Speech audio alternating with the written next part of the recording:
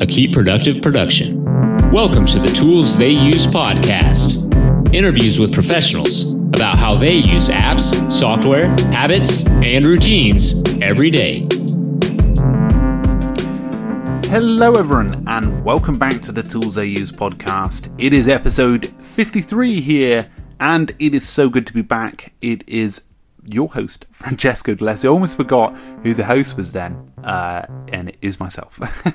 So guys, this week we will be doing something we've not really done before, even on the YouTube channel, is a Q&A. I'm actually taking some questions from both the Patreon subscribers and also on Twitter, and also YouTube comments as well, and actually diving into them.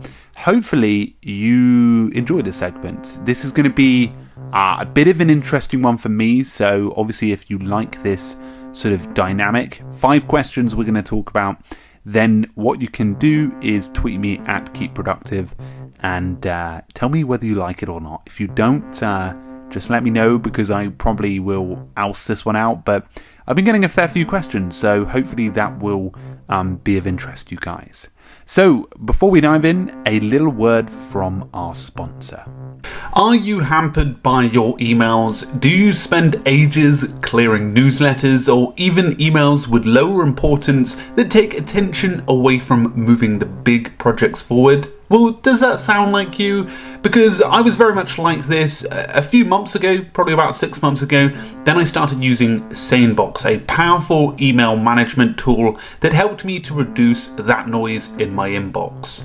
You can set reminders, train your emails into filtering automatically, even send large attachments in links, and heaps more. SaneBox is a mighty powerful application, and it is August 2019's Tools They Use sponsor, and it's amazing to have them back. This is one of the tools I pay for on a monthly basis, and I can't recommend trying it enough. I actually upgraded to their annual plan only a few weeks ago. All listeners can get a free 14-day trial to SaneBox and a lovely $25 credit to get you using the tool that offers so much. Okay, so let's get into it. Let's talk about the first one, and it's from Adam Staples, who is a Keep Productive Plus member. He says, in Cal Newport's book, Digital Minimalism, he asks readers to abandon all non-essential technology for a full month and only reintroduce the minimum technologies to support your values. Might paper planners like bullet journals start to become a valuable alternative to the mountain of productivity apps as people try to break technology addictions? Now, I was very lucky to read the Digital Minimalism book. I actually really enjoyed it. At the same time, Adam, I read a book called Make Time by Jake Knapp. And again, this one was equally that sort of topic of removing yourself from technology. Now, the one thing, my sort of opinion on this is, I think a little bit different to many other people. Whereas I agree you should sort of, be able to sort of support the minimum technologies to support your values, which I think is really good. Particularly, I do this when I pick a tool that I'm using. I tend to, over time, distill it into the minimum needs. And I don't try to use as many tools. Like, people expect me to use a lot more because I review them and then should jump on board with them, but that's not the case. But I definitely think my sort of overreaching view on this is that you should do what suits you best. Like, for some people, lots of tools, I mean, using lots of software actually is good for their productivity. Whereas for other people, actually that tone down actually really does help. Now, I also think it relates as well to the stage of life you're in. For example, if you're going for a bit of like anxiety and overwhelm, I guess having sort of distilled or minimal technology experience will probably be better for you, for whether that's a short period of time or a long period of time. Because you don't want to be overwhelmed, and definitely productivity tools and softwares can overwhelm you sometimes. You sometimes do this big audit and feel that you can get away from those addictions. But again, at the same time, if you're someone that is starting something out and you need that sort of infrastructure to get you off the ground and supporting your work, then of course actually using productivity tools is going to help. So hopefully that helped, Adam. Like, I am really open to that sort of concept, and I definitely, after reading both of those books, turned off a lot of experiences. Like, I really try not to use Instagram as much. I actually probably use Instagram like for 5 minutes a day, and I used to use it for about 30. So there were a lot of definite wins for me for using that book, and I can't recommend it enough to many people. Maybe it's best answered by someone else who doesn't review productivity software, but hopefully that answer helped Adam, and I really appreciate you popping in a question. So the second question I have is someone I didn't get a name from. It's R. Goffman. I've probably butchered it. It was sent in YouTube comments. He actually had two parts to this question, but I'm going to read it. And it was from my Todoist setup video. He put, I have 500 plus tasks. Any advice on how to organize something like that? And first off, that is the most amount of tasks I've ever heard of inside of a Todoist account. So, wow. I definitely think you probably need half a day at least at the weekend to sit down and work out which of those tasks to start with is relevant. Like, are any of them relevant to goals? Or at least sort of OKRs, objectives at the end of the month. I don't know what your context is. Is it work? Because if it's work, you can distill that down to, for example, if you set yourself 5 goals, then you can actually break that down to a lot better, sort of more efficient sort of targets and tasks. So that's one way of doing it. I'm planning a sort of video over the next couple of weeks called how to Marie Kondo your productivity application. So that probably will help more. So I can definitely help you with the second part of your question. You said to me in the comment whether you're able to, for example, like you've got a bunch of tasks on your list in the today area, and something emergency comes up. Like every day, something does come up. What do I do with those tasks? Because when you go to the next day, you see a bunch of overdue tasks. Now, there are, I guess, one way that you could do it, and you could use Smart Schedule, which is a feature that is in the free account, I believe, of Todoist, that allows you to reschedule those tasks to another day. But what I quite like about it is you can bulk do that. Or the alternative you could do is actually begin to replot those tasks in the week ahead. Now, the one thing I always do whenever I have an emergency task is I tend to just P3 or P2 the other tasks that I have if it really is an emergency. Sometimes you need to establish, is this really emergency, or is it just something that someone wants me to do now? So actually working out what the issue is to start with. Now, of course, it really depends on your system. And I definitely think this is a video idea. Both of these concepts, the Marie Kondo video and the emergency tasks, is a really good concept. But hopefully I answered your thoughts there, and hopefully you found value in that. Question number 3, and this is from Alex, who is also a Keep Productive Plus member. He put this one on Twitter, along with a couple of others. Alex, I apologise because I didn't get to them all, but I will maybe transfer one to next week at least. But a big thank you for being a patron subscriber, as you can imagine. Now, he asks, if you could build a new app from scratch, but with all the resources in the world, what would it be?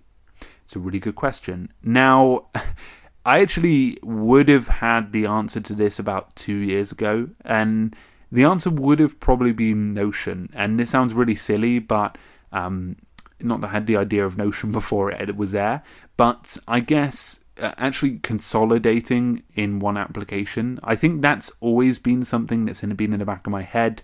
Actually, in terms of building a new application, is to consolidate everything in one app. But I actually haven't seen a task note taker done very well. And I would, of course, love to see Todoist do this, but I don't know whether there's a market for it, but I wouldn't mind seeing that.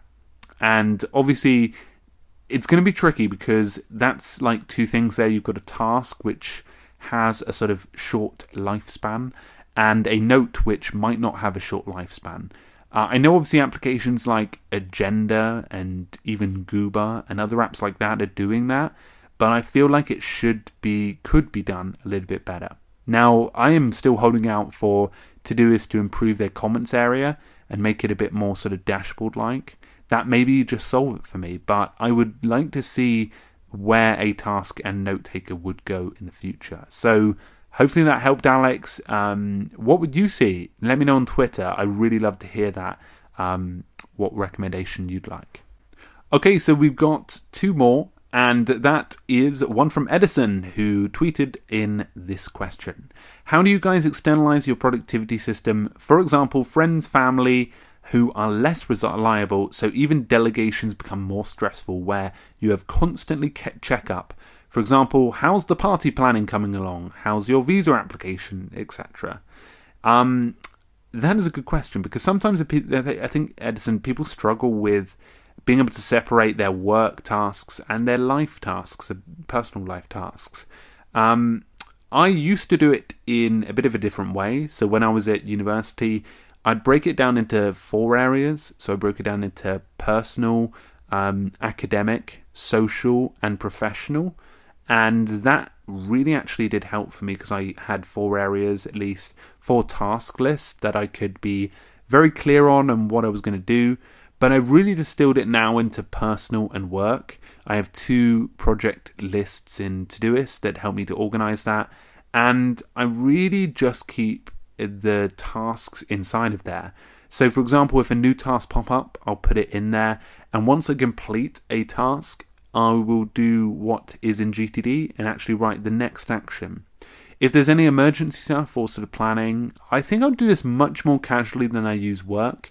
I suggest obviously a lot that obviously you capture everything and things like that, but I actually am really relaxed when it comes to the personal side of stuff.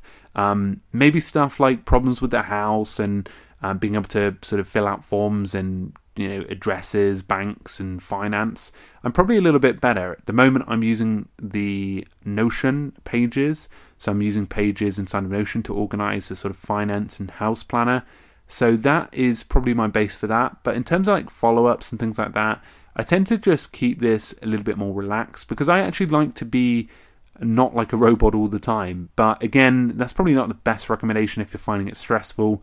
My recommendation is to always keep your Todoist inbox sort of aware, clear titles that will help you to keep track of stuff like how's my visa application going, or actually making a sort of follow-up list inside of your Todoist account of things that you can follow up in during the week, and setting a time, 15 minutes per week, to check in on all of those and see where they've been done or where they are currently at. That might be a good way to do it. Okay, so number 5 is, do productivity tools actually make people more productive, or are they just making people less forgetful and enabling easier reporting on what you've done have to do? So that's a good question. I actually can't remember who posted this in, so massive apologies. I'm going to be a little bit more efficient in who I actually see who writes these in. So really sorry.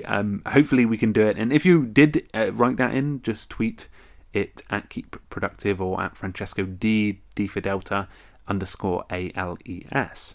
So the question was, do productivity tools actually make people more productive? The first part of the question, no.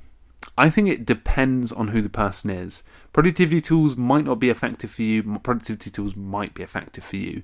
I know a ton of people, for example, like my wife. Like, my wife's really good. She uses I think she uses a checklist. She writes her tasks and leaves the office. But she is really efficient. Like, she doesn't need a productivity system. I don't think anyway. Like, I think she's pretty good with being able to write stuff down and get stuff done. Like, that seems to work for her, and she's never asked me, at least I don't think she would, but for any sort of productivity tool or app advice. Like, I occasionally kept saying to her, like, oh, you should get Wunderlist or Todoist, but they were only because she was mentioning something at the time. But I think she works pretty well off lists, at least at work. So that's one thing that I think it really depends on the user. Are you utilizing it to the needs? That really does. I think that has to sort of, is a case-by-case basis. And the second part of your question, or are they just making people less forgetful and enabling easier reporting? I definitely think they are much handier. Like, I am less forgetful overall. I honestly used to forget everything. And I actually have a really bad, again, bringing up my wife here, I have a really bad process of, for example, if she says anything like, oh, could you pick up some chili mix from the store? I will literally go and write in to do it straight away, or else I will forget. I have like a memory of a goldfish, unless it's about Formula 1 or anything like that. I guess that's selective memory, which is really bad too. So hopefully that answered your question. I have a bonus question. I feel like we should have some music. Bonus question. What is the recurring pain point? Let me restart again. What is a recurring pain point that you see in task/productivity management, and what are some of the solutions that either you or others have come up with to address it? And that is from Eric Bowers. I am actually going to go with a bit of a tangent here, and the tangent is bloating. Now, this is something that Amir, the CEO of Todoist, put on Twitter about what he thought about Notion, and he mentioned that Notion is being bloated. And although we don't care at the moment because Notion is doing so well for us and sort of releasing features, it will become bloated and it will become very big as an application of what it can do. So I think that's going to be a big problem in, I guess, the task and productivity management software space. And it happened to Evernote, and we all sort of went, oh my goodness. But I think applications are being more aware of that, Eric, at least. I don't know what you think. I'd really love to hear your thoughts on it. But at least that's what I think one of the biggest pain points is, bloating, and then people getting sort of disinterested in service. And I guess I'd say the pain point is switching as well. Switching is a massive negative thing to do, is switching an application, and something I continue to try not to promote at all. Anyway, guys, those were the 5 questions from the 5 questions that you submitted. Thank you so much, both to Adam, Alex, Edison, Eric, and R. Goffman, who I would love to know the name of. So guys, a massive thank you. If you haven't checked out SaneBox, you'll love it. I'll include a link in the description. You get $25 credit to get you started, and a 14-day free trial. I don't know why I went Cockney then. Anyway, guys, thank you so much. I will talk to you guys very, very soon. Make sure to have a great week. Keep productive. And I will see you guys very, very soon. Cheers, everyone. Are you a subscriber on the Keep Productive YouTube channel? If not, you'd love it. Software reviews and news. Just search for Keep Productive on YouTube for weekly videos. Thanks for listening to the Tools They Use podcast, a Keep Productive production. See you next time.